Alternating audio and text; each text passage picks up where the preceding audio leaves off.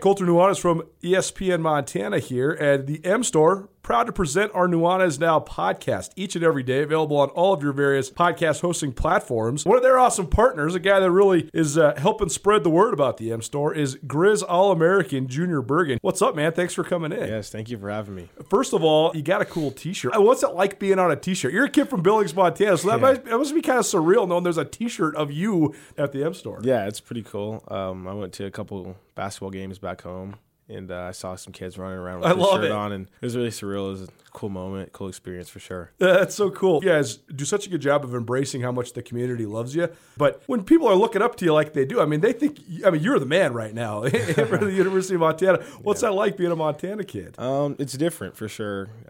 Growing up, you kind of look up to guys like who are in the NFL and stuff like that. But, it's just great to have a positive influence on these kids' lives. I just want to make sure I set the example and lead by example and give them someone to look up to. Go check out the M Store. They're located there at the corner of Higgins and Broadway here in the city of Missoula, and you can also visit anytime online, montanamstore.com. They have all the latest and greatest, a whole bunch of original Griz gear, and of course, they have Junior Vigen t-shirts. Junior Vigen, proud partner with the M Store, as well as us here at ESPN Montana. Thanks for swinging by, man. Yes, sir. Thank you for having me. The M Store, where they're all Griz all the time. Blackfoot Communications is actively supporting the communities we serve across Montana and Idaho. We are installing hundreds of miles of fiber in our service territories, increasing the broadband experience in our rural communities. We are delivering remote workforce solutions for our business communities. We are creating new, innovative solutions for our local entrepreneurs and enterprise organizations. Learn how your company can benefit. Call today at 541-5000 or go to blackfootbusiness.com. Blackfoot Communications. Connect to more. Now we're all stuck on this train with no one left to blame. We're running. Nothing like breaking news to start the Monday off right, but it's going to help us bury the lead all the way around. Welcome in, Nuanez Now, 102.9 ESPN Missoula. Statewide, SWX Montana Television. I'm Colter Nuanez, Riley Corcoran, voice of the Griz, joining me in studio. We are broadcasting from the ESPN studios right here in the Garden City, courtesy of the Missoula Broadcasting Company. We got to get right to it because we got a jam-packed show today. I know all of you probably are ready for a nap after the most boring Super Bowl. Here's the thing. We're going to get into this, but yesterday's Super Bowl, to me, as someone that watches the line play, was a thing of absolute beauty, only because one team completely dominated the other team, and I think that no matter how much football has evolved, it all still relies on one factor. If you own the line of scrimmage, you're going to own the day. The Tampa Bay Buccaneers did that yesterday. We're also going to recap all of the action in Big Sky Conference hoops from both the men's and women's teams from over the weekend, but we got to get all the way back to the beginning, the thing that we've been tracking both at SkylineSportsMT.com as well as ESPN Missoula here has been the coaching search for the Montana State Bobcats. And if you're watching on TV, hi, everybody. We're on SWX Montana Television. Thanks for being here. But you're going to watch me do this. Publish. Look at that. That's a scoop into the ethos. I actually can't take credit for a full scoop on this one because Football Scoop, which does a great job with these coaching searches, they're actually the ones that reported this. But Brent Vigen, expected to be named the new head coach for the Montana State Bobcats. Football Scoop reported this at 3:17, so about 45 minutes ago. I got two sources connected to Vigen to confirm, so it looks as if, unless barring some sort of unforeseen circumstance, which we've already seen twice and we'll get into, Brent Vigen, the offensive coordinator for the Wyoming Cowboys, expected to become the new head football coach at Montana State University. If you're listening on the radio, you already know it's 102.9 ESPN. If you're watching on TV, SWX Montana Television. If you want to watch us live, it's easy. Just go to 1029ESPN.com. Click on the Listen Live tab. There you'll find the stream. The stream is presented by Opportunity Bank of Montana. Opportunity Bank, your local bank, your opportunity. And if you want to give us a call or shoot us some texts, that's great as well. 406-361-3688. 361-3688. All guests join us via the Rangich Brothers RV phone line. Corcoran, good to see you, buddy. I know you had quite a time riding the bus. Was this like reminiscent of Legion baseball? Oh, 100%. That's exactly what I thought about, too, on these long rides. You said go to Minneapolis for the Gopher Classic an hour. I mean, you're talking getting in a bus in Portland, knowing there's a nasty snowstorm for your last couple hours. Man. It took us about 12 hours finally to get home. The last couple hours were brutal. We came in late Saturday night, and from about Coeur d'Alene to Missoula, we were going about 10, 20 miles an hour. Just a nice cruise through Lookout Pass. It was brutal, to say the least. I got to ask you this. We both grew up in Montana. So taking these long bus rides, they become a part of your life. And like when you're in high school and stuff, I mean, you hardly consider how dangerous it actually is. You're sitting there thinking, oh man, like Pops gave me a 20 spot. I'm going to eat some candy and some popcorn on the way back. And like, we're going to kick it with my friends. And I remember, I mean, like when the AA schools would play Billings, we would have to ride together. Us and Hellgate and Sentinel would ride together to go play what they called the Magic City Classic. We wouldn't bring the JV or anything, just the varsity would go over. And we used to always be like, well, how are we going to ride on the bus with Sentinel guys for like 7 hours without getting in a fight? But regardless, you don't really consider just the epic travel that exists in Montana and around just the Rocky Mountain West. But you're on the bus with a bunch of guys from California. Like, what do all the Griz basketball players think when they're going through Lookout Pass? Because that is not a safe place to be. Well, not only the California players, but Josh Bannon. He was in the row behind me. Yeah. He's looking out, kind of thinking, Are we going to be okay here? I mean, you got the snow going sideways. We're down. We're on the rumble strips back and forth. And it's an eye-opening experience for those guys, even driving through passes. And it's kind of funny just watching them observe. When they look outside, they're like, wow, this is something that's totally not in the realm of what they do in California. But I think a lot of the decision that helped, of course, safety concerns, number one. But number two, there was a lot of success when the team bussed out to Washington. So tried to duplicate that success. So that's the second ride to the Pacific Northwest and going. But it was a long haul, and especially after a loss, I mean, if you'd like to pick your wins or losses, it would have been nice to have them flip just for a happier bus ride home. Montana split at Portland State this weekend. We'll get into that. By the way, this is the Montana basketball/football hour. It's supposed to be the Montana basketball hour, but we've had so much football stuff going on. We're just doing football and basketball. It is presented proudly by Stockman Bank of Montana. Stockman Bank, as Montana's brands of banking, Stockman Bank is a proud sponsor of Griz Athletics and Montana State University as well. Thanks to all the players for all their hard work and dedication. Go Griz, go Bobcats. Stockman Bank, Montana's brand of banking. So let's get into the news of the day. Only in Montana could the coaching search at Montana State overwhelm a big week of Big Sky Conference basketball, as well as, of course, the Super Bowl. We will get into the Super Bowl in the second hour, by the way. Our good buddy Anthony Knockreiner is going to swing by. Anthony hosts a daily radio show up in Kalispell, Knock On Sports on KGEZ, and he's from Florida.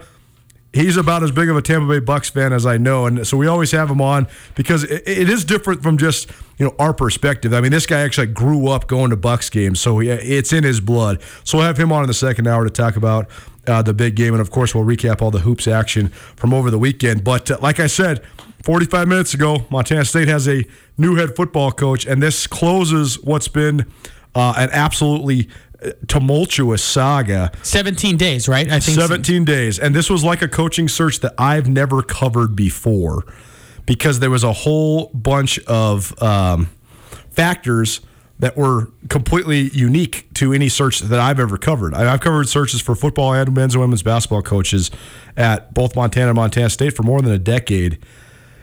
Always, the opening was because either the person that had the job before was terminated or their contract was not renewed, or that person got a different job.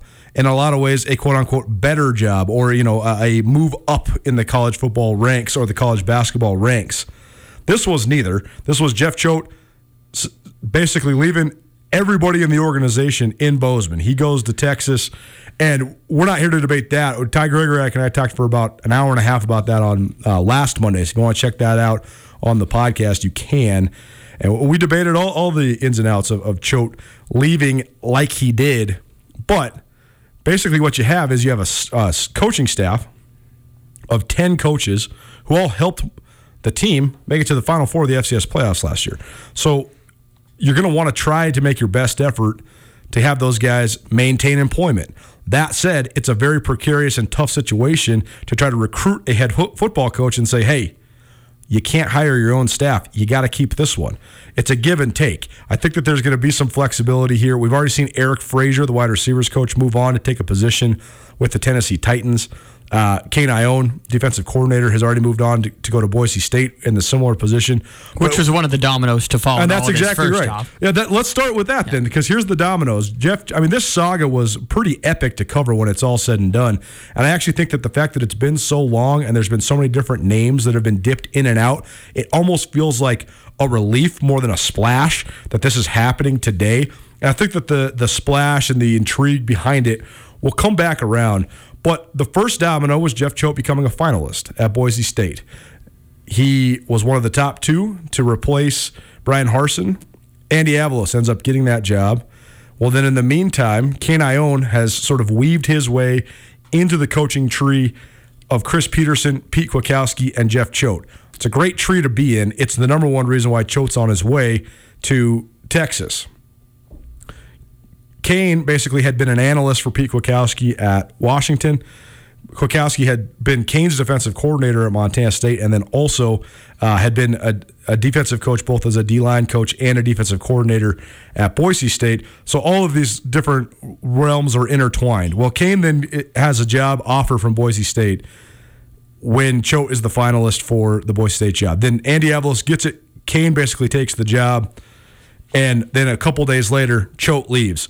Well, Kane wants to be in the mix at Montana State. Montana State wants Kane to be in the mix, but they can't guarantee it because of a lot of different reasons. I think at a state position like this, you have to open up the job. It's illegal to not. And so Kane basically says, I'm going to take the job that I already have on the docket. And so he takes the Boise State job. So he's basically essentially eliminated from the deal.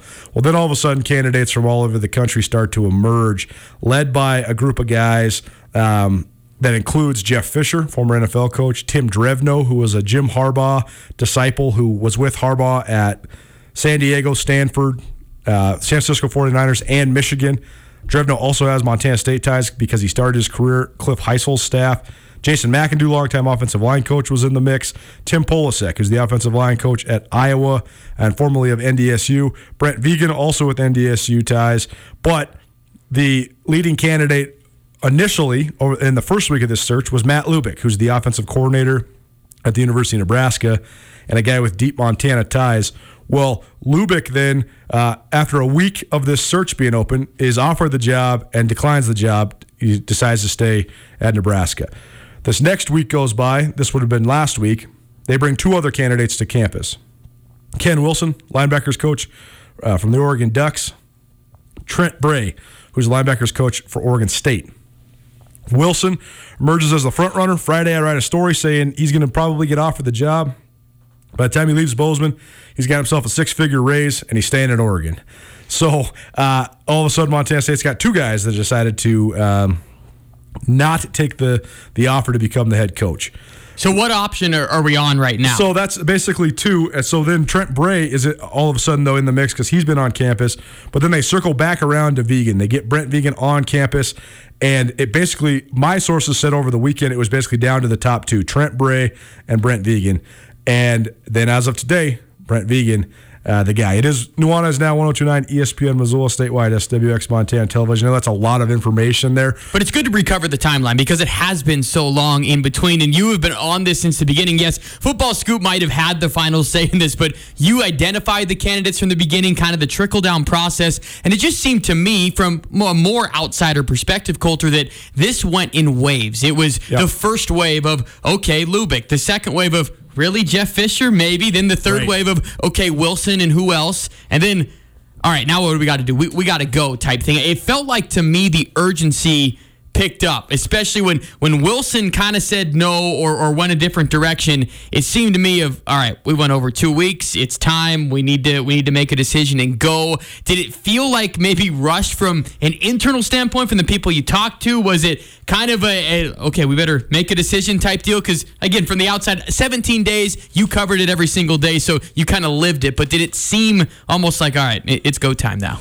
Yeah, the thing that's so interesting to me is that when you talk about who was in the mix, I thought that there was several candidates that would have been great fits. And that's why this is such a unique situation where you're talking about a priority on possibly retaining the staff as well as a roster that's flush with talent. I mean, with this being a 0 year, Montana State, if everybody returns, they're going to have 42 seniors on their team next year. 42. Oh, wow. That's crazy. Who wouldn't want to walk into that situation? Exactly. You have a team that's ready to go while also being able to kind of retool for the future, knowing that you're getting 42 out the door, and it's like, okay, now I can make my imprint on it after this big year. And that's why the question of, do you want to hire for the 2021 season or do you want to hire for the long term?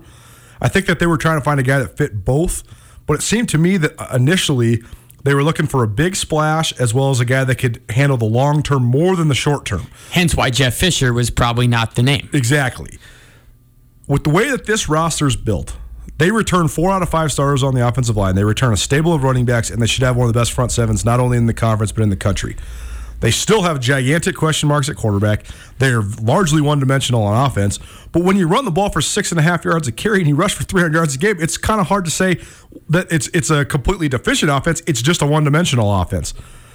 If you're going to hire a guy like Matt Lubick, though, who's been with David Cutcliffe and, a variety of offensive gurus, as they would say, okay, that's all fine and dandy, but is he going to be able to coach in the style that these guys are accustomed to?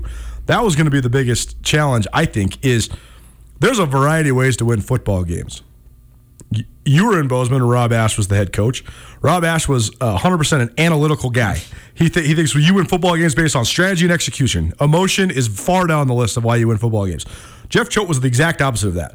He thinks that the only way you win football games is just fire brimstone, just straight up. We're going to have all the passion in the world, and we're going to just out-physical you. We're going to get you into a bar fight is basically what they wanted to do. So how's the roster of players? I mean, that's how they've been coached. So how do you find a guy like that? So then when you're talking about former offensive line coaches like Tim Polasek or Tim Drevno or Jason McIndoe, seems like those guys immediately would be good. But what is their actual plan for the long term? Can they run a program? Like, are you going to have 2 good years and then crater the thing? I don't know. But with Brent Vigen, it seems now you have a guy that has, to me, this is what, and this circles back around to my main point here. Although that they offered this job to 2 other guys, and there was a whole bunch of other guys that were heavily in the mix that removed their names. McIndoe was heavily in the mix, removed his name. Mike Riley was a hot name for a minute, removed himself from the search. I was actually surprised that Jeff Fisher never did. It seems to me if you're that caliber of a coach, you don't want to be in the mix all the way until they hire somebody and not get it. It just seems like it looks bad for you. You might, from Fisher's perspective, it might be if he gets ever asked in the future of, no, I was never in the mix. I mean, right. That's kind of what it seems like to me. And I think you're setting this up. But to me, with everything that you've said in the last couple minutes, which is entirely accurate, when this initial list came out, my biggest question is, how is Brent Vigen not a top candidate at the beginning? Exactly. I don't understand it because he does seem like a great fit on paper. He understands the FCS ranks. A long-time career at North Dakota State. For ones that aren't familiar, he was a tight end for NDSU during their dominant run in the mid-'90s, and then he coached at NDSU all the way until 2014, I believe, and then he goes with Craig Bull down to Wyoming, elevates himself to be a coordinator. And it's also worth noting, too, that when Chris Kleiman took the job at Kansas State, Brent Vigen was a finalist in North Dakota State. A lot of people thought he was going to be the guy, but then they ended up promoting internally, and they went with Matt Ants instead. Okay, that is a big factor in it, too, because you look at it, Vigen checks all the boxes because the short term and the long term, I think, is an important element for everyone out there to when they're asking questions about, well, what happened here with Montana State? Why did it take so long? Because you had a couple of guys that were great fits, but they did not align with the long-term vision. Of course, Montana State does not want to brand themselves right now as a stepping stone job or someone that's only going to be there. They're building a facility project in the south or north end zone, I should say. North end zone. South end zone. No, anyway. Behind the Sonny Hall. There you go. Behind the new end zone. See, that's how you do it. But they're building there. They want someone that is going to be there for a while, and Vigen checks those boxes. So to me, my question to you, why was this guy not, dare I say, the number one candidate from the very beginning? Why did it take 17 days and 2 or 3 people to say no for them to circle back to someone, to me, from the FCS ranks? They get it. They understand what it takes to win here. So I don't know why he wasn't maybe number 1, number 2 from the beginning. Yeah, that is interesting because the initial names that dropped when Choate first left over that first weekend, didn't include these NDSU guys, but then by the first full week, then these both Polasek and Vigen were in the mix. And I don't know the answer to that question, and I can't wait to ask Leon Costello, Montana State's athletic director, because I think it's broadly easy to be really hard on the committee and say, well, what the hell took you so long? Why is this a 17-day process? Why did this guy not just get the job right away? But I think that there's a lot of different vetting processes that have to go into it. And I've heard a lot of criticism, too. Why do you have 17 people on the search committee? Well, part of that is, again, this is a program that won 11 games a year ago and went to the FCS Final Four. So 7 of those 17 guys on the committee are players. I don't think it's necessarily that great of an idea to have a bunch of players on a committee unless you're trying to get the go-ahead. Basically, they put the players on the committee to get their feedback, but also so they don't have a straight mutiny, so they don't have a bunch of guys leaving. They needed guys from each position group so that they can be telling the locker room. Here's what's invested and saying, hey, here's what's going on. This is what this guy's like. So I don't think that it was just, Troy Anderson and Chase Benson and Lewis Kidd and Taylor Tuiasosopo are the only voices that are being heard. Like, that those offensive linemen are bringing the consensus from the offensive line, all 20 of them saying, this is what we think. Troy Anderson's bringing the consensus from the defensive guys saying, this is what we think. So I do think that they needed to get multiple ideas on the same page. And, I also think that there's a certain element of just the modern nature of media. Truly, I think that everything in our world is accentuated and a lot of times exaggerated because everybody has Twitter, everybody has Facebook. I get asked this all the time. Do kids transfer or quit college football more than they ever have? I think that the answer in football is slightly. In college basketball, it's out of control. Guys are transferring at an obscene rate in college hoops. That is out of control. The kids these days, that narrative's real. Yes. In football, though, the natural amount of attrition, you're going to have a roster turnover about 20 to 25% in a college football program pretty much every year. It's always been like that.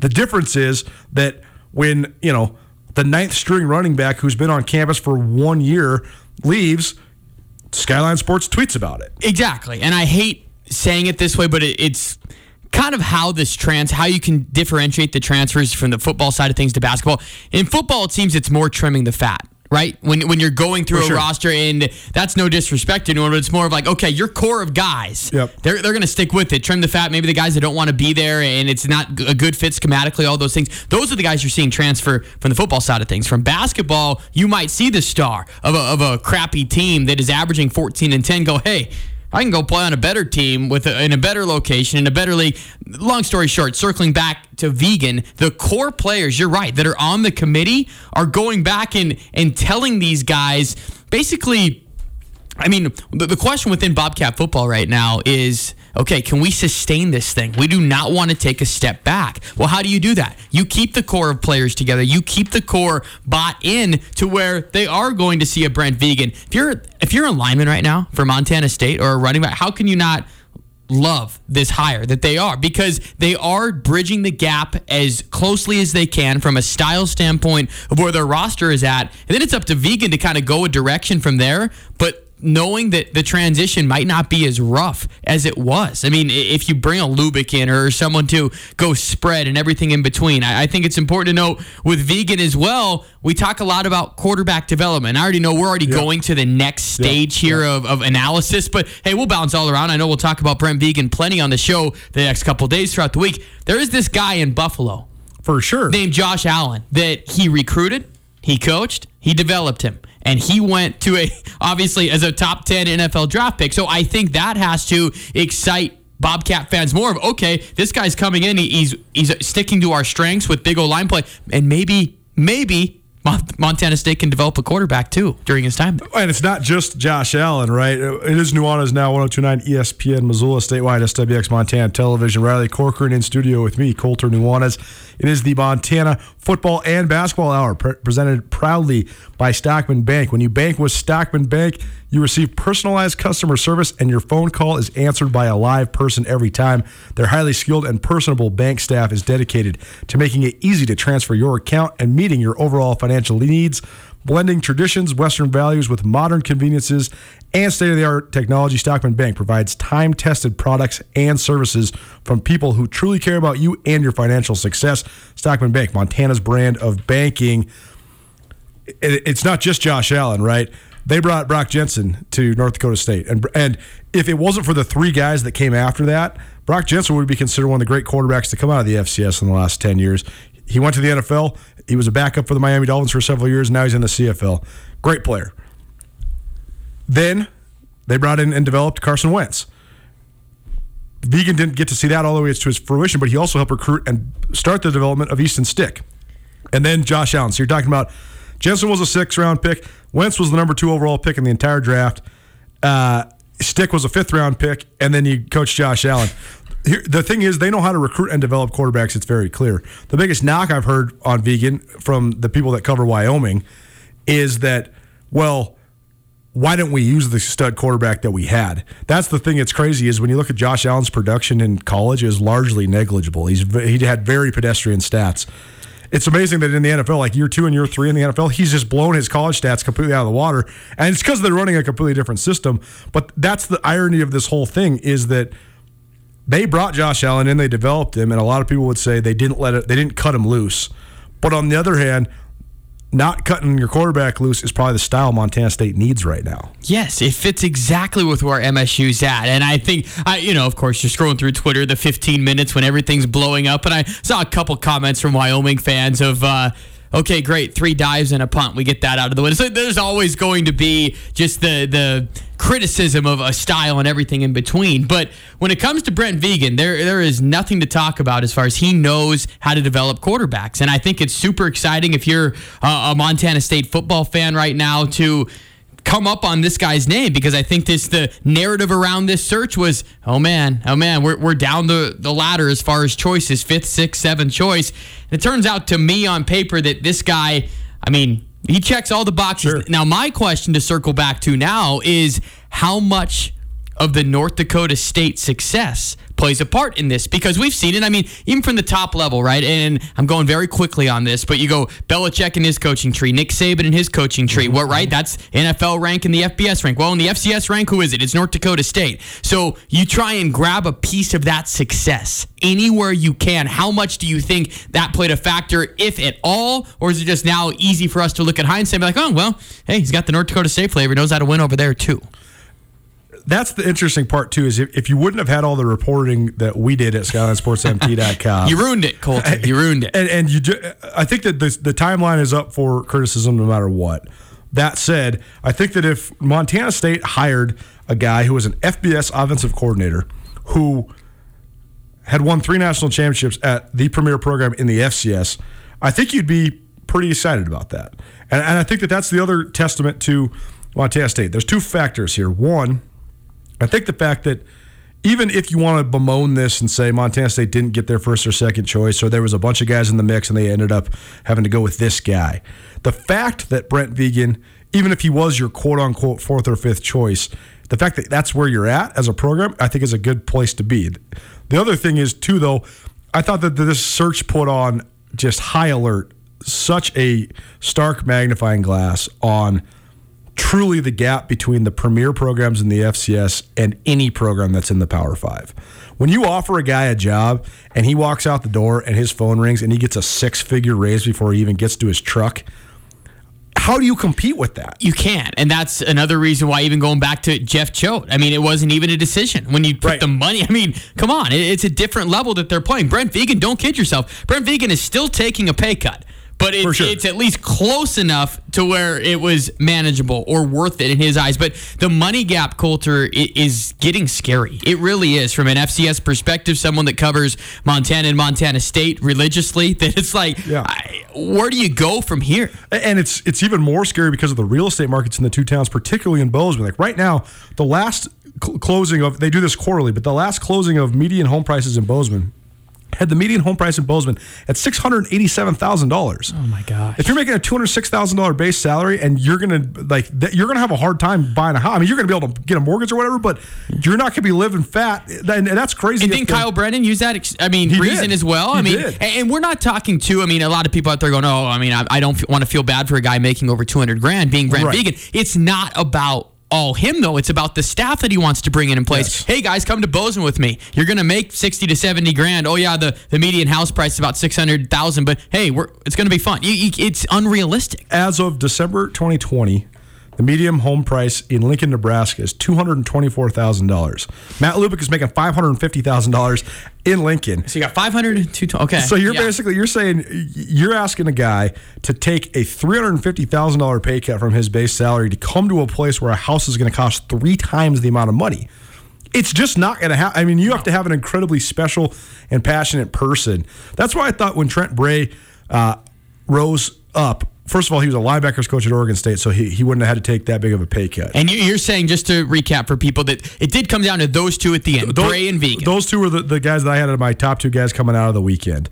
And Bray, whose father, Craig Bray, was Dennis Erickson's defensive coordinator for about 25 years. They were together at Idaho, Wyoming, Washington State, briefly at Miami, even though Sonny Lubick was the DC, but Bray was the secondary coach. They were together at Oregon State, Arizona State, so they were together at a lot of different stops. But I know both Craig Bray and Trent Bray have houses in Dillon, Montana. That was the whole thing with Jeff Choate, too. When Jeff Choate took this Montana State job, he was making a bunch of money at the University of Washington as the D-line coach. And so people were saying, well, why did Choate take this back in the day? 5 years ago, what's the difference between that and Ken Wilson? Well, Choate played football at Montana Western. Choate's wife is from Dillon. Like, when you know about Montana and you want to live in Montana, that's why I thought Jeff Fisher maybe had some legs, because Jeff Fisher loves Montana. You can get FBS Power 5 coaches to take pay cuts to come live in Montana if they already love Montana. If they don't know much about Montana, they're not going to do it. And so I think that, and Lubick did have deep ties to Montana as well, but here nor there. So here we are now, Brent Vigen, the new head football coach for the Montana State Bobcats. Way more on this as we continue to march through. Thousands of questions even for you here. So yeah, here's what we're going to circle back. Here's what we're going to do. We're up against it, but we are going to get into some hoops as the Montana Football / Basketball Hour marches on. The Montana Football and Basketball Hour is proudly presented by Stockman Bank. Stockman Bank, Montana's brand of banking. Nuanez Now, 102.9 ESPN Missoula, statewide SWX Montana Television. Back after this.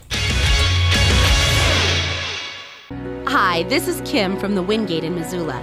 If you need a break from the everyday same old, we want to be your home away from home. With comfortable rooms, a great breakfast, and a super fun indoor water park, the Wingate of Missoula is the ideal place for a quick getaway without having to go away. Let us give your family a little quality time together, or ask us about our birthday parties. Work like an adult, play like a child, and sleep like a baby at the Wingate of Missoula.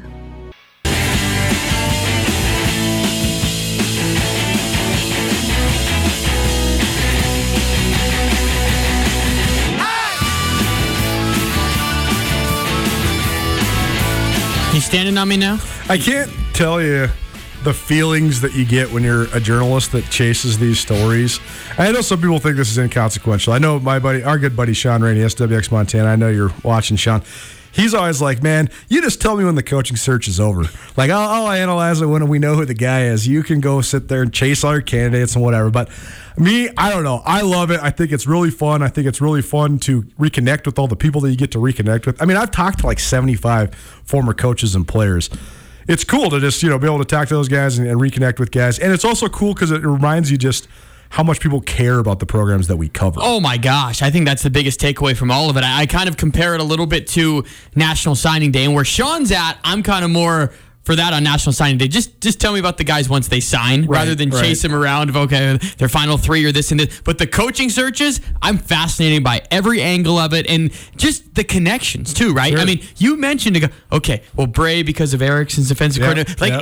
Everybody is connected, and the coaching circles and collegiate sports in general, you'd be surprised at how much. It's all about who you know, not what you know, right? Well, that's what was so funny about this coaching search too. You talk about the 17-member committee. Well, one of the members of the committee is College Football Hall of Famer Dennis Erickson.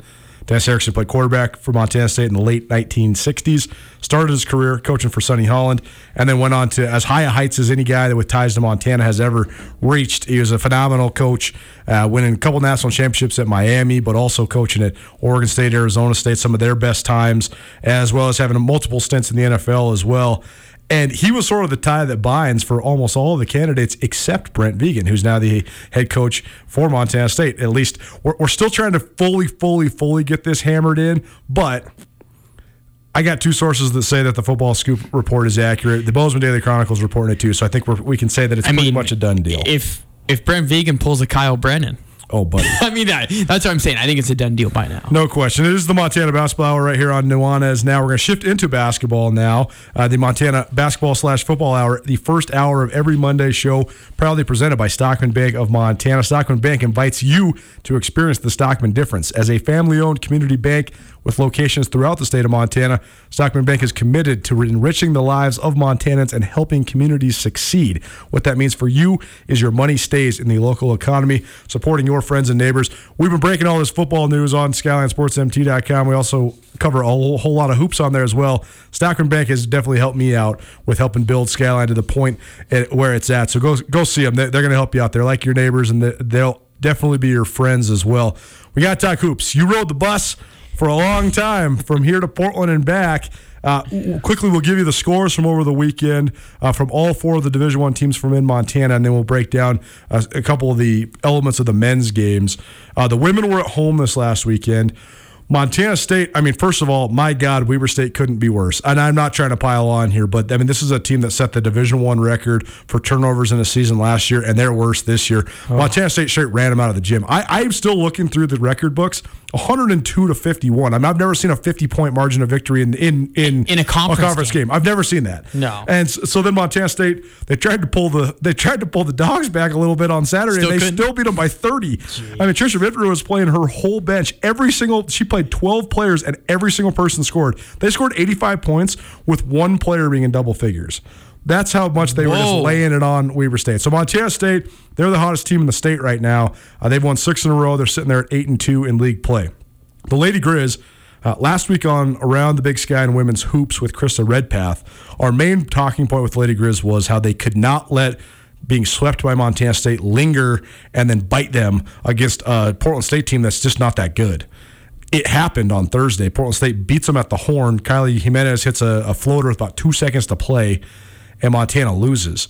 Well, they had the bounce back that they needed. They drilled Portland State on Saturday, and Montana had to have that win. They absolutely had to have it. They couldn't have a 4-game losing streak, including the rivalry games coming out of that. Well, and especially 3 at home. I mean, that just doesn't happen. We've talked about the lore of the program and everything in between, but you just don't lose at home. I mean, I think Robin Selvig and his career at Dahlberg Arena, you can't be on a streak like that. They needed a win in the worst of ways. Thursday was a heartbreaker for a lot of different accounts of how they just couldn't come away with that, but a big bounce back win, and believe it or not, I mean, it's funny because we break it down leading up to the week. I'm like, what do you think's going to happen? Probably a split for both. Well, sure enough, both teams split again. Conference standings, I mean, the Lady Griz are still there. They're tied for 5th right now, still at a chance for the bye, which I know now as we transition to the men's side of things, it's a little bit different. For the first time this weekend, I saw separation. To me, I see 4 teams on the men's side that are a skosh better than everybody else. I'm curious to see your take. I got to follow Weber Montana State as well, but you got to watch them both. Yeah, and that's my main take. Nuanez Now, 102.9 ESPN Missoula, statewide SWX Montana Television. Riley Corcoran joining me in studio. My number one impression, I texted my brother this. Some of the schools on the Pluto TV broadcasts, they show the warm-ups, and they did show the warm-ups before the Weber State game, and I texted my brother before the game even started. I said, well, Randy remade his roster. I mean, Coach Ray, he talked about it on this show. He said, hey, I've never been much of a transfer guy. I've always tried to develop my guys, but he said we were falling behind. We needed to get older and better in a hurry. And so they brought in 7 transfers. They replaced their entire starting lineup. They graduated 2 guys in Cody John and Jared Harding, but they brought in 5, count them 5, Division I transfers that all start. And he remade that thing instantly. You could tell just in warm-ups, I told my brother, like, man, Weber's got dudes. And then they just had a straight-up track beat with Montana State, scored 96 points. It was a good defensive team, by the way, Montana State was leading the league in points allowed in league play, and Weber goes out and shoots 67% in the second half, 62% overall, and wins 96-88. They locked it in a little bit more on Saturday, but Weber State just has a ton of firepower. And, I mean, that was my number one impression was – I've been kind of down on the league this year. I've been wondering what I thought of Montana State because they have been off to this great start, but they also got to miss a couple of the better opponents in the league because of cancellations in Southern Utah and Montana. I've been down on Montana, and we're going to get into them in a minute because they have just been frustrating as all hell to watch. But I like Southern Utah, but I'm not sitting there thinking this team is absolutely elite. I thought Eastern Washington's been underwhelming.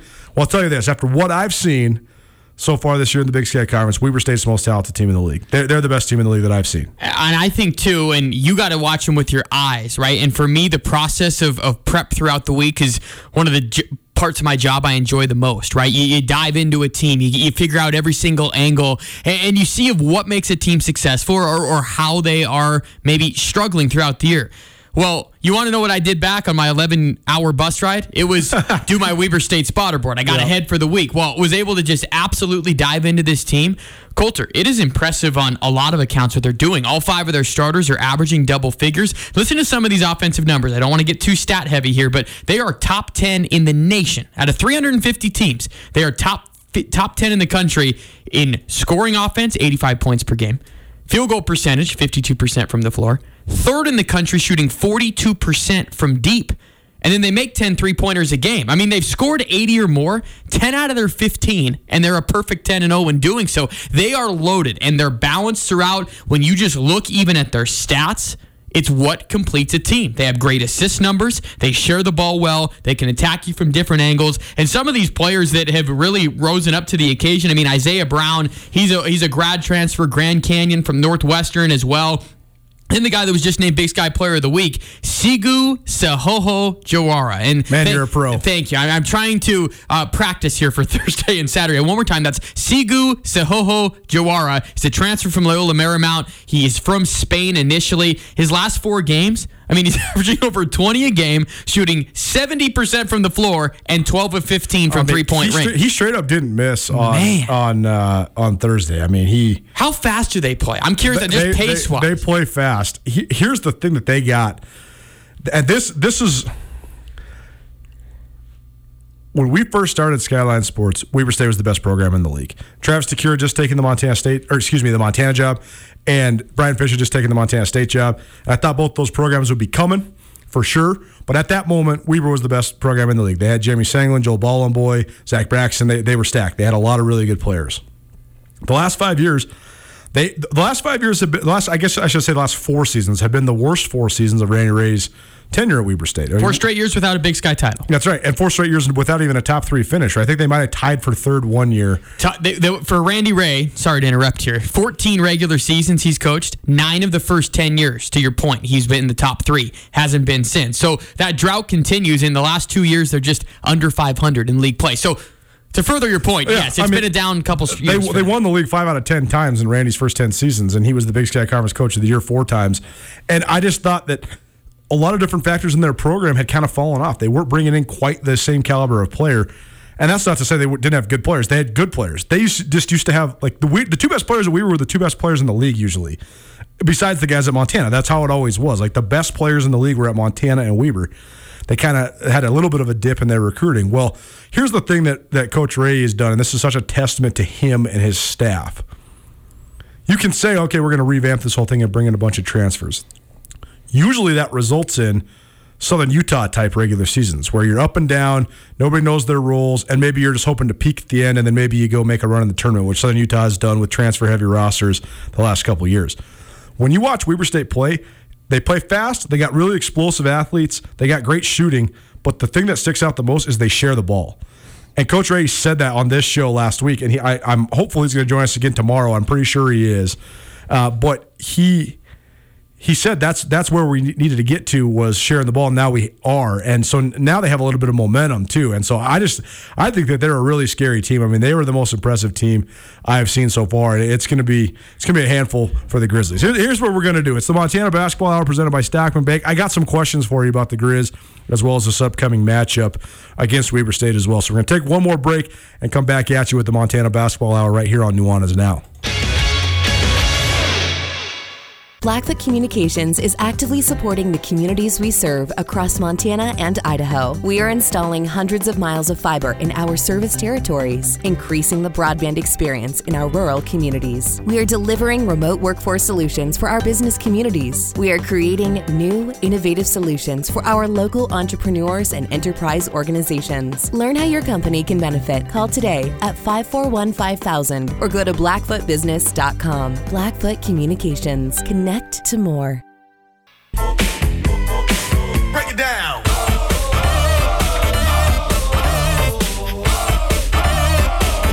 Welcome back. Nuanez Now, 102.9 ESPN Missoula. Statewide, SWX Montana Television. You might have heard it was the Super Bowl yesterday. You also might have heard Montana State has a new football coach as of about an hour and a half ago. But we got to finish up talking about basketball as we put a bow here on the Montana basketball/football hour. Riley Corcoran in studio with me, Colter Nuanez, breaking down all things Bobcat football, head coaching opening, Big Sky Conference basketball around the state of Montana. We give you a little recap of the women's games and the Montana State series at Weber State. But now we got to get into the Griz. Griz basketball was on the road this weekend at Portland State. They struggled mightily on offense on Thursday. 24 turnovers, the most turnovers that Portland State has forced this entire season, and that's saying something because that's what they do. And still, Montana was able to gut out a 70-64 victory. Montana was losing this game for 37 minutes. They did not lead for 1 second in the second half. But Robbie Beasley hits a 30-footer at the horn to force overtime, and then Montana actually wins going away. So, Riley, you were there in person. By the way, great call on Beasley. That has to be thrilling when you get to actually call the actual buzzer beater. It was very thrilling, and it's one of those moments where, and as the years have went on, you think, okay, am I going to script out this moment? The best moments are like what happened on Thursday. You don't expect that to happen whatsoever. The Grizz were dead in the water. That's when the raw emotion comes out too. So that was thrilling. If I had to sum up this 2-game stretch for Montana compared to maybe Sacramento State, I remember coming on the air with you the following Monday, Tuesday, and kind of had some optimism. Well, my message here is that not all splits are the same. And this split feels so much different than the split over Sacramento State. There's no bones about it. This was a step back for Montana. They struggled all weekend offensively, and they found a way to win on Thursday, and that's great. That was the sign, like, okay, maybe they kind of got lucky. They for sure overcame here for all the heartache that they've had. They were probably due one of those, right? Sure. A 30-footer go in, you win in overtime, a game you trailed most of the game. But the fact is, through 39 minutes of game action against Portland State with 1 minute to go in both games, Montana had 51 points on the board. That's it. They masked that with 70 in overtime on Thursday, and then you saw 56 Saturday. The flow that we talked about against Sacramento State was just non-existent. And it's ironic because Sacramento State's one of the top defensive teams in the league, and Portland State's been at the bottom of the league as far as defense is concerned. But Montana couldn't get it going. It just seems that the same issues are starting to rise up. They can't get the same core players going on the same night. That, yeah, you might have a night where Robbie Beasley shows up with 14 and hits a game winner. Brandon Whitney's great, but then you don't have the post play and vice versa. And it's just been that kind of season where they lack consistency. I know that's a word that me and you want to talk about when it comes to this team, because consistency and expectations are exactly where I think we're at with Montana basketball. Consistency, we know it's not there. They're close with trying to tease us a little bit, but through a weekend, it just hasn't been there with coming up with 2 wins. As far as the expectations, that's another element. Montana Basketball Hour presented by Stockman Bank of Montana. When you bank at Stockman Bank, your money stays in the local economy, helping your friends and neighbors. They're only in Montana, and they plan to keep it that way. 36 locations statewide. Montana's brand of banking, Stockman Bank.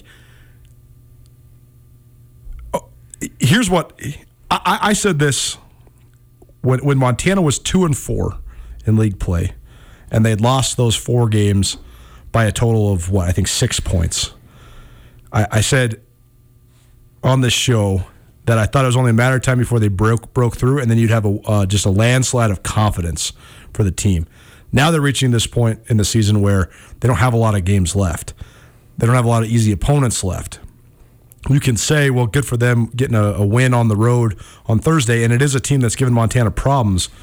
But let's be honest here. Portland State's the second to last team in the league. And they were playing without Amari McCray, their 6'10" season. He's a key to everything that they do. With the style that they need to play, they need to have a big guy. Arguably their best player was out. Exactly. So the win is, you got to get it, but you shouldn't have to struggle like that to get the win. And here's what I'm seeing when I watch Montana. You can talk about offensive execution, this, learning this defensive system, that, all this stuff, whatever. Throw it out the window.